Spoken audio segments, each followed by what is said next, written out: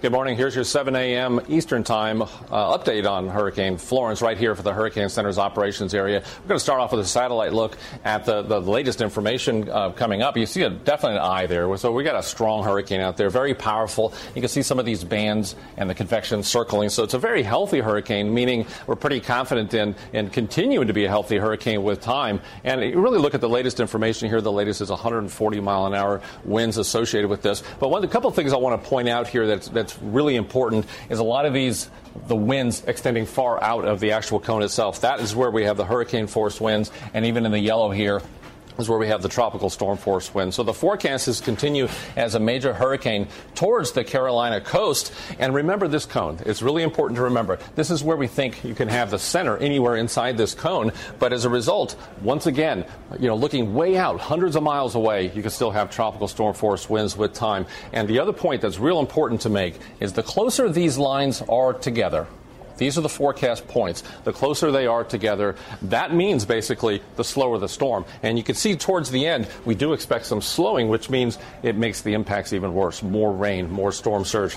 And those are the big factors that we are looking at with this system. Let's look at the latest rainfall update. And this is updated because, we have this additional slowing. These values are, it's absolutely completely a dangerous situation when it comes to the freshwater rain as well as the saltwater we'll cover in a second.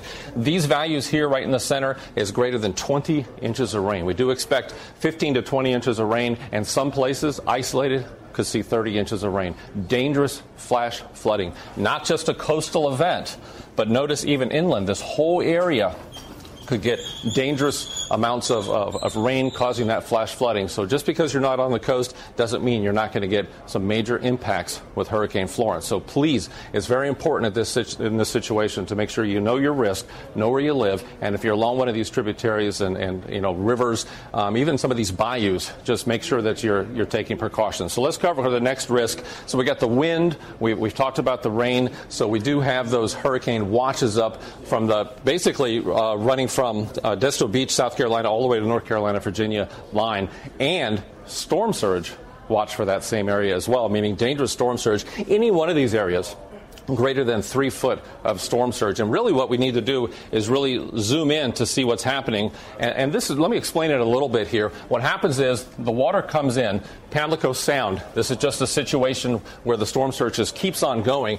It filters in basically every nook and cranny it filters in. By the time it gets to the ends, it piles up. And in some of those areas, we can see 10 to 12 foot of storm surge. Folks, that's absolutely completely life-threatening in these situations. So anywhere in here, it fills up. And this is saltwater only. This is a reasonable case. So we need to be ready for the freshwater flooding, the saltwater flooding, a very life-threatening situation. So this has been Ken Graham here at the National Hurricane Center.